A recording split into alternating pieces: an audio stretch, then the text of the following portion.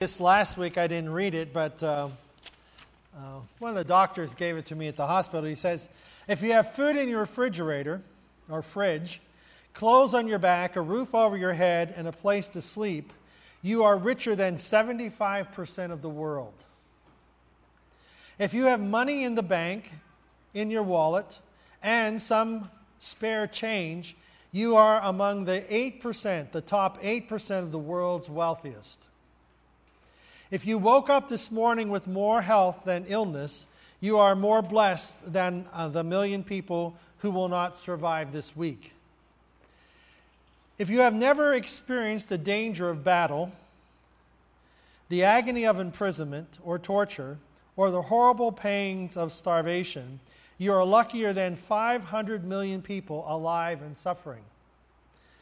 If you can read this message, you are more fortunate than 3 billion people in the world who cannot read at all. You know, the idea is that if we recognize the value of where we're at, recognize the value of who we are, we will find a place in which hopefully we develop an attitude of gratitude and an attitude of expectancy for what God wants us to do. Turn in your Bibles to chapter 8 of Acts. Acts chapter 8, verses 1 through 8.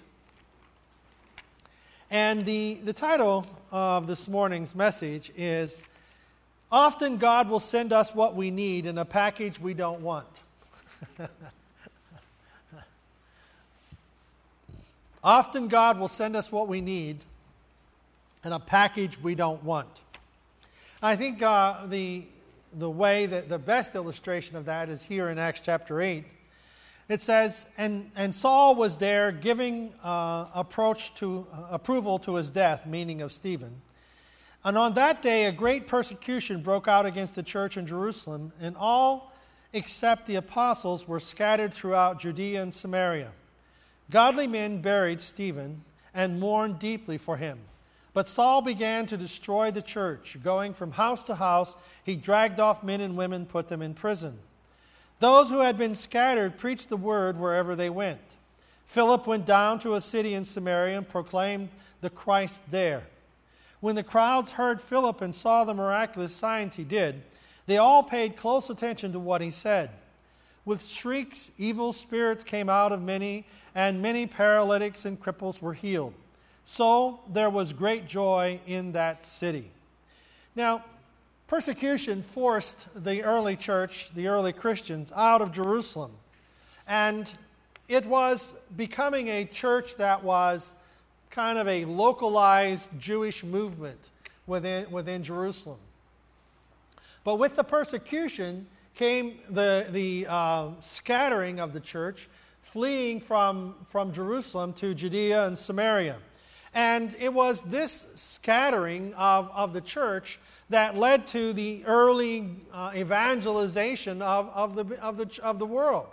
It was this persecution that started something that was expected of the gospel, but yet not something that was not realized. So God would bring great results from the believers and their suffering. And it would, it's odd, or seems odd, that our suffering would cause us to become uncomfortable, and our being uncomfortable would cause us to move. Anybody ever been uncomfortable enough to move? Sometimes the hard pews are making us uncomfortable enough to put cushions under them, right? And if you're sitting on, and we said this last week, did you notice we turned the air on this week? It's not as hot as last week. So, just thought I'd let you know that. Sometimes we have to become uncomfortable before we'll move. And we don't like it, but it may be the best thing for us because God may be working through our hurts. God may be working through our discomfort. So, often God will send us what we need in packages we don't want. Often God will send us what we need in packages we don't want. So we search for answers as we look at the things that we don't want. I mean, how many have things you don't want? And don't be looking or poking either. All right. And I know that's not here. But we have things that we don't want. There are things that we don't like, you know. And whenever they arrive and whenever they're involved in our lives, we look at them and we look at the experience, and we begin to analyze it. We begin to think about it. We begin to review it. We begin to find our strong points and look for how we can do this better, or how we could have done it better, and how that we can change it. And we find our mistakes and we look for reasons, and we try to substantiate our conclusions and find a way to somehow make sense out of the wrong package. Out of the package. And just like today, that we would say, well, that's a good message, but it's not for me. Okay, you don't do that. Okay, so we like to think about things. We should do this. I mean, we are to count the cost. We are to review and to go over and put things in our head and develop our minds. That's why we have them. We don't check our brain at the door to have faith whenever we walk into the church. It's not that at all. We're involved. It's a total package. It's our faith. It's our understanding. It's our heart. It's all of this combined, putting it together. You can't be a person of faith without understanding. You can't be a man of the Word without a knowledge of history. So there's a lot that goes into our faith, and it's more than just saying that I believe. It's a combination of our belief put together with our understanding of the Word. And why do we believe? And what do we believe? And we find that placed in front of us in the Scriptures. We must search for answers. And the idea is that we must search for our answers, but this search for the answers must take us to the character of God. Okay, that's the first part of what I want to talk about, is the character of God. The character of God, what is it like to know God, and what is God like? He is more than just, God is more than just a glorified image of ourselves. How many times have we said or disagreed with the way things have gone in our life and almost said, well, I would have never done it that way. Okay, who made you God? How about when you were kids growing up and maybe it's husband and wife, I don't know. But whenever you grow, you say, who died and left you boss? Anybody ever say that when you were a kid? How many still say it? Yeah. Who left you boss? And so what are we saying? We're saying that we have a better way. We have a better way of looking at it. We have a better way of looking at our life. We have a better way of looking at the circumstances. But it takes us to the character of God. And what do we know of God? Well, it's a revelation of His character in the Word. And I always go back to the fruits of the Spirit.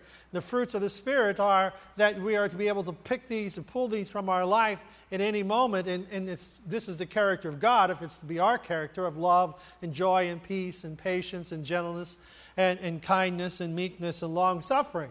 That these are to be the character of God. And then we take this nature of God. And I like this, is the idea. God is all-powerful. He is all-powerful, but you combined it with the fruits, which is gentleness, humility, and patience.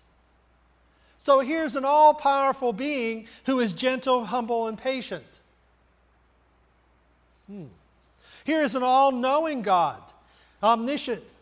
He has all knowledge. He doesn't remember the past. He doesn't see into the future. He has all knowledge. So here is an all-knowing being who is long-suffering, kind, and meek. All-knowing God who is long-suffering, kind, and meek. He knows the mistakes that we're going to make next week, next month, next year, and the next 10 years, and it doesn't affect the way that He loves us now. He knows all the mistakes we've made in the past. Doesn't affect His love for us now. All-knowing. He is everywhere present. God is always present, but He would combine those with the fruits of the Spirit of love and joy and peace. He is everywhere present, and His love and joy and peace is always there with us. So as we begin then to search this package that has come to us that we don't quite like, God will send us what we need in a package that we don't want. God, as we start to, and God is not just looking at us, and we're not saying, well, if I were God, I would have done it this way, and if I were God, disagreeing. So we surround ourselves in God's presence.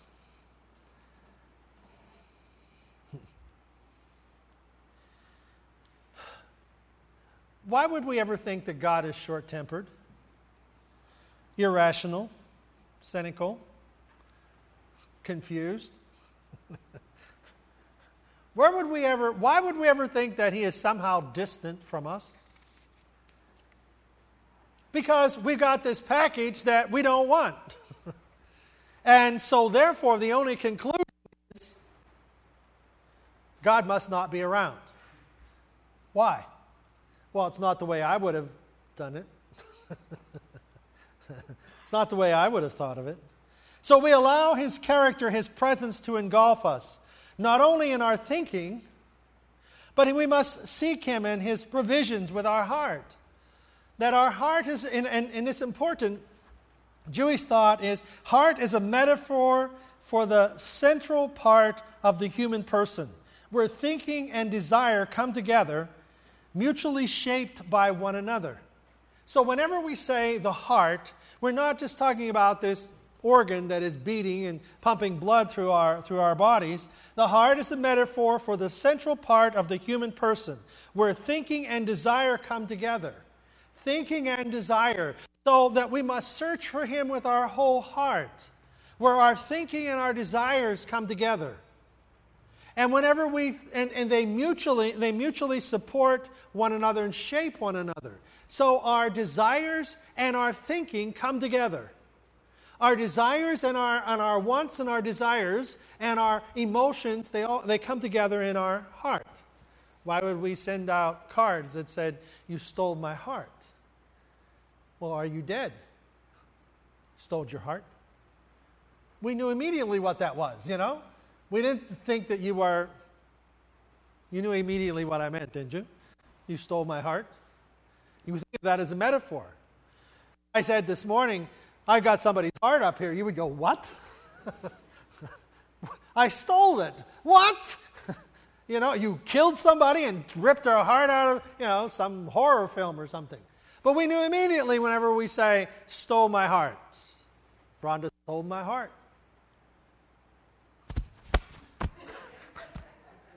I stole her beanie. That's another story. In college, back when we went to college, freshmen had an orientation, and orientations were that they had to submit to older upperclassmen, and they had to wear beanies. So I stole her beanie, so she had to go for a walk with me to get it back. How romantic. Huh? How romantic. Yeah, stole her beanie. Stole her beanie, and here's years later, Yeah, you heard that. Yeah. Did you steal her beanie? So we have this, so we know what it means whenever we're talking about the metaphor of the heart, the emotions and the thinking and how that it comes together. So whenever we have our relationship with God, it's more than the letter of the law. It's more than I've kept the 10 Commandments like the Pharisees. I've done this, I've done that. It's more than just the doing. It is the emotions and the doing. It's the thinking and the will coming together. And I always think of, we talked about original sin this morning in Sunday school class, and in that creation where God created Adam and Eve, that it isn't. And I always marvel at this, that God created them. Why didn't He just touch them? Why didn't He give them the old shock treatment? Clear, boom.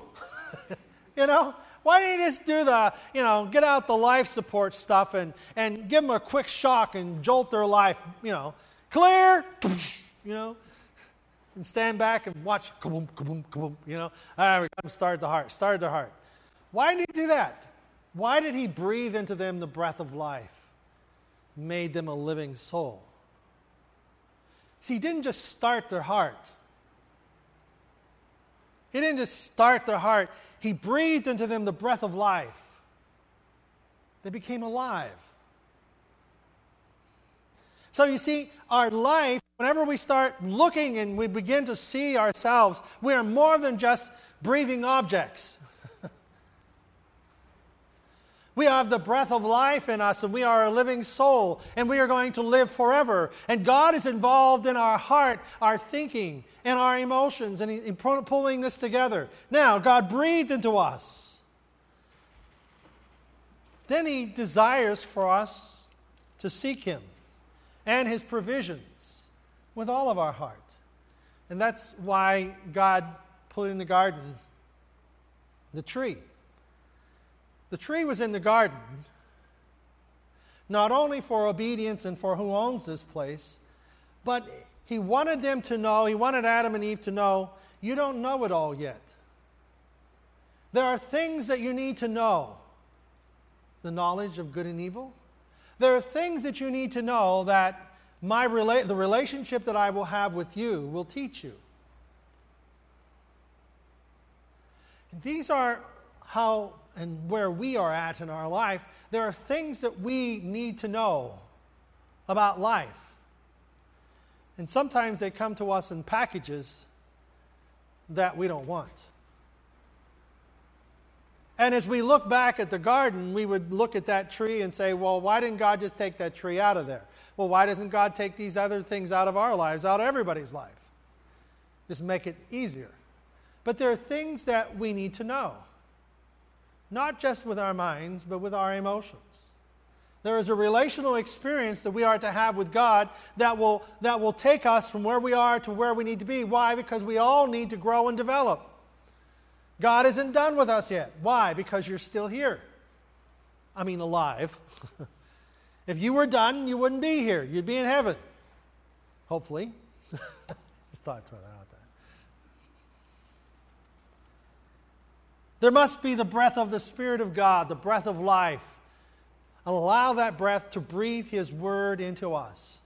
Now, God alone gives us the wise counsel, the correct application of His Word, the correct application of our life into His Word. We're not just serving God. God is in us, serving us to fulfill His mission, His purpose. You know, it isn't that God needs me so that He can do something. I need God to accomplish His purpose that I can find wholeness. And we spoke about this in Sunday school. The idea of holiness is the idea of holiness. And the idea of holiness is wholeness. So holiness is a separation of ourselves from sin to God. And in this separation, we find wholeness for our life. Sin is a destructive agent. Sin is a destroying agent. Sin separates us. God desires closeness. God desires a unique relationship with each one of us that is personal and individual. He wants our heart to be stolen by our love for Him and recognizing His love for us.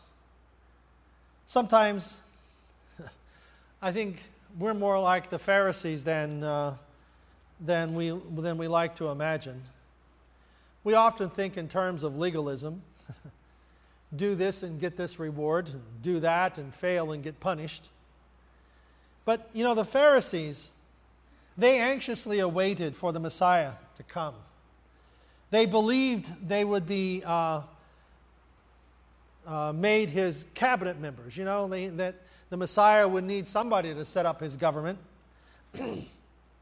And so whenever the Messiah would come and the new Jewish kingdom would arise, that they would be the guys to stand right by Him because they were His cabinet people. They knew the law and they kept the law. But when Jesus came as an untrained man from Galilee, they mocked Him.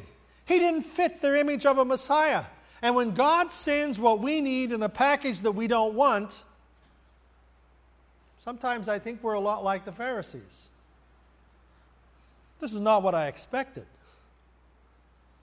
We look at the events and wonder why. We can't make sense of this one.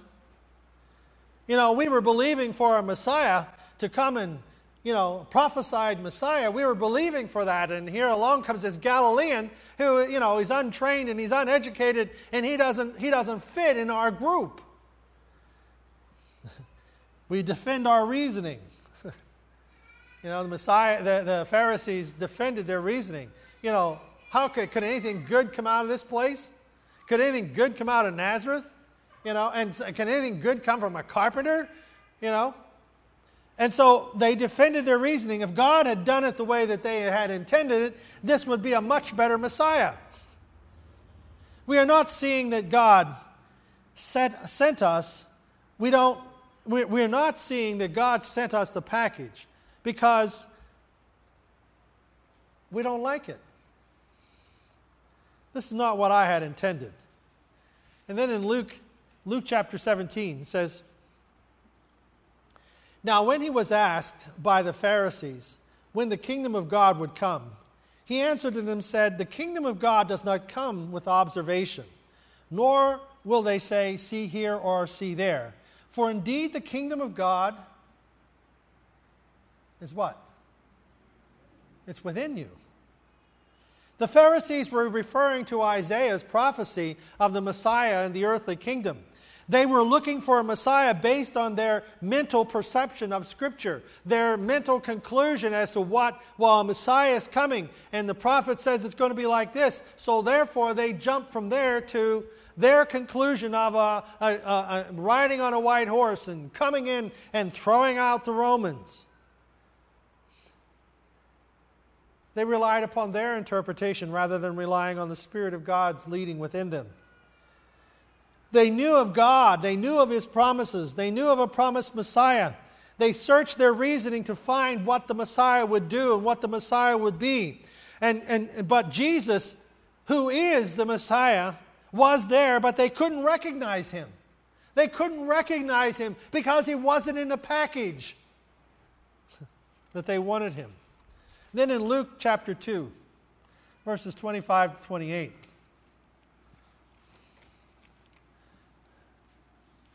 Luke chapter 2, verses 25 to 28. "Now there was a man in Jerusalem called Simeon, who was righteous and devout. He was waiting for the consolation of Israel, and the Holy Spirit was upon him. It had been revealed to him by the Holy Spirit, that he would not die before he had seen the Lord's Christ. Moved by the Spirit, he went into the temple courts. When the parents brought in the child Jesus to do for him what was the custom of the law required, Simeon took him in his arms and praised God, saying, 'Sovereign Lord, as you have promised, you now dismiss your servant in peace. For my eyes have seen your salvation, which you have prepared in the sight of all people, a light for the revelation to the Gentiles, and for glory to your people Israel.'" Simeon is a man who recognized the Messiah when he was a month old. And yet, the Pharisees and the people of Nazareth couldn't recognize Jesus at the height of His ministry. Why? Because of their hearts. They couldn't recognize. Here's Simeon seeing a baby, a month old, and saying, "Here's the Messiah." And here's Jesus coming to the Pharisees and coming to Nazareth and coming to these places and declaring the message of God and declaring all this. And what are the people doing? He's not the Messiah. Well, no one's ever done this before. No one's ever accomplished these miracles. No one has ever spoke like this. Oh, that's not the Messiah. Why? He didn't come on a white horse. They mocked Him. The signs and wonders that no human being had ever accomplished. They couldn't get beyond the package. He's from Galilee. For us, we must seek Him and His provisions. We must seek Him with our whole heart. And the combination of our intellect and our emotions, we will find Him. How much of our heart does Jesus occupy?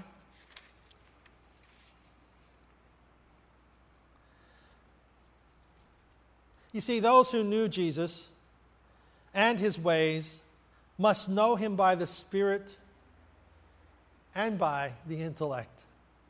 There's a key difference between Simeon and the Pharisees. Jesus said in Mark 6:4, "A prophet is not without honor except in his own country, among his own relatives and his own house." He is without honor. God sends what we need in the package that we don't want. Now, honor, and as we put this together, hopefully, in our own minds, we want to come to this part called honor. And honor means time, value. You see, if I have no time for you, that's really dishonor. Or if I make time for you, it is honor. So whenever the prophet is without honor in his own country, they don't have time for him. They don't value him. They don't value what he is about. And how much of our heart does Jesus occupy? How much time do we make to honor him? Honor, the word implies value, precious, weighty, such as gold. You place your gold in a place of honor. Other words, to honor is to give time, to appreciate, to esteem, to respect. Dishonor is to think of something common, light, or easily done away with. Shameful, humiliation. Honor then can be displayed in actions, words, and thoughts. So when we honor God with our minds and with our hearts, it is the coming together of our intellect and our emotions. And the Pharisees saw Jesus, and they were an intellectual people looking for a Messiah, and they couldn't find him. When Simeon sees Jesus at 30 days old, he recognizes him because he recognizes his relationship with God as something that is inspired in his heart and in his emotions that come together with his knowledge of the promise. This is where we come with our honor. Jesus said the hometown people of Nazareth withheld their honor of him. They did not treat him as valuable. When Jesus showed up at Nazareth to perform the miracles and to proclaim the message, nothing could be done because they could not get beyond the idea, this package, what God had for them was the blessing of God. What they saw was a packaged individual that grew up in their town, and they could not allow themselves to give time to him. He is ordinary. Because of this dishonor, they received a partial reward, the scripture says. They were sent what they needed in a package they did not want. And because of their dishonor, Jesus was restrained from doing any mighty works. Nothing notable occurred. Why? Because they did not honor him. They did not honor God with their time, because he came in a way they didn't see, they didn't recognize. He is the Son of God, filled with God's Spirit without measure, sent to heal the sick and all who are oppressed of the devil. But he could not fulfill his commission, not because it wasn't God's will, but because they restricted him by withholding honor. God sending what they need in a package they could not open. They treated Jesus as common. They received a very small portion of what God could do. And that's the challenge that we have for our lives. Are we like, the Pharisees? That we have an intellectual perception of God, and we've read the book and we got this idea of what God is supposed to do? and he doesn't do it the way we think he should, so therefore this must not be right, and so we reason and we think, and those are all good things. God is not against reasoning, and God is not against the intellect. He wouldn't have created it. But he's also, there is a combination of the intellect and of the heart. There's a combination, and for out of the abundance of the heart, the mouth speaks. From out of the emotions of the heart and the intellect comes blessings and cursings. The Scripture challenges us, can blessing and cursings come from the same, can sweet water and bitter water come from the same well? Can our life really be filled with that much anger and guilt and condemnation and love and patience and gentleness and meekness and kindness? Can we occupy both of those places and spew that out? And the challenge is that we allow our relationship with Jesus Christ to affect our emotions, to affect our hearts, to affect our intellect and the application so that we can be like Simeon. We can recognize Jesus Christ when he shows up in a package that is 30 days old versus the individuals who saw Jesus at the height of his ministry, performing miraculous works, saying things that no man had ever said, in a way that hadn't been said. And they couldn't see him. So in our lives, what package has shown up, has been delivered? What package has been delivered to our lives? Now, is that package Jesus?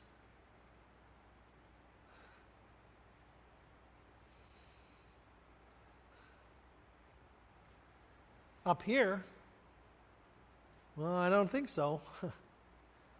But here, it feels like God. God is with us. He'll never leave us nor forsake. Back to the character of God. All omnipresent. He's everywhere present at the same time. But he's there in meekness, gentleness, in his fruits. God is there.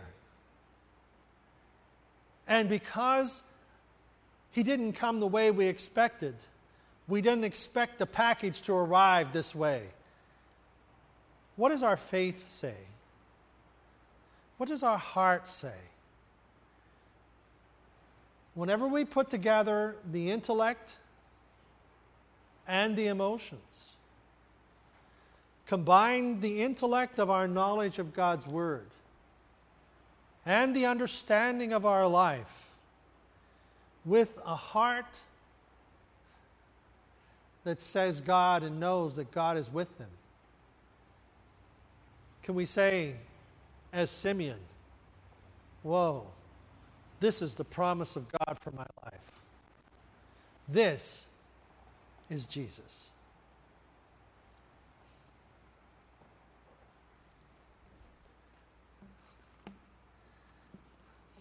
Shall we stand?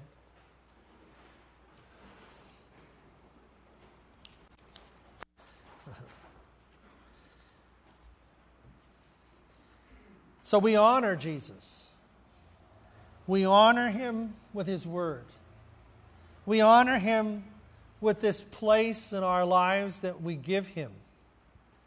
And it is a place of honor because we take time to pray. Take time to be in church. Take time to sing his praises. Take time to read his word. That's a place of honor. And as we give God that place of honor, we find that Jesus can do many great things in our lives. God will do great things in our life. Why? Because we give him a place of honor. He could do nothing in Nazareth, because they didn't honor him.